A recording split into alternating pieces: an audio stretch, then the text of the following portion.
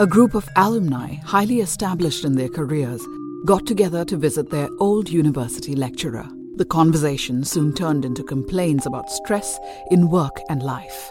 Offering his guests coffee, the lecturer went to the kitchen and returned with a large pot of coffee and an assortment of cups, porcelain, plastic, glass, some plain-looking and some expensive and exquisite, telling them to help themselves to hot coffee.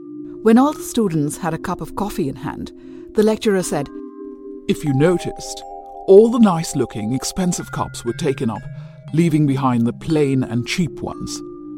While it is normal for you to want only the best for yourselves, that is the source of your problems and stress. What all of you really wanted was coffee, not the cup.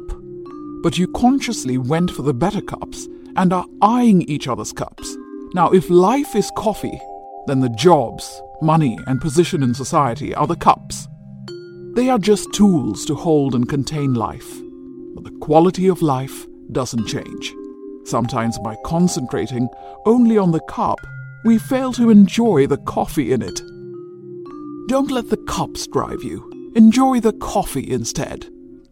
So what have we learned from this story? Desire leads to greed, and when we are not able to meet the target or complete the task given, it will lead to stress and disappointment. The result is we have actually missed the joy we were supposed to experience.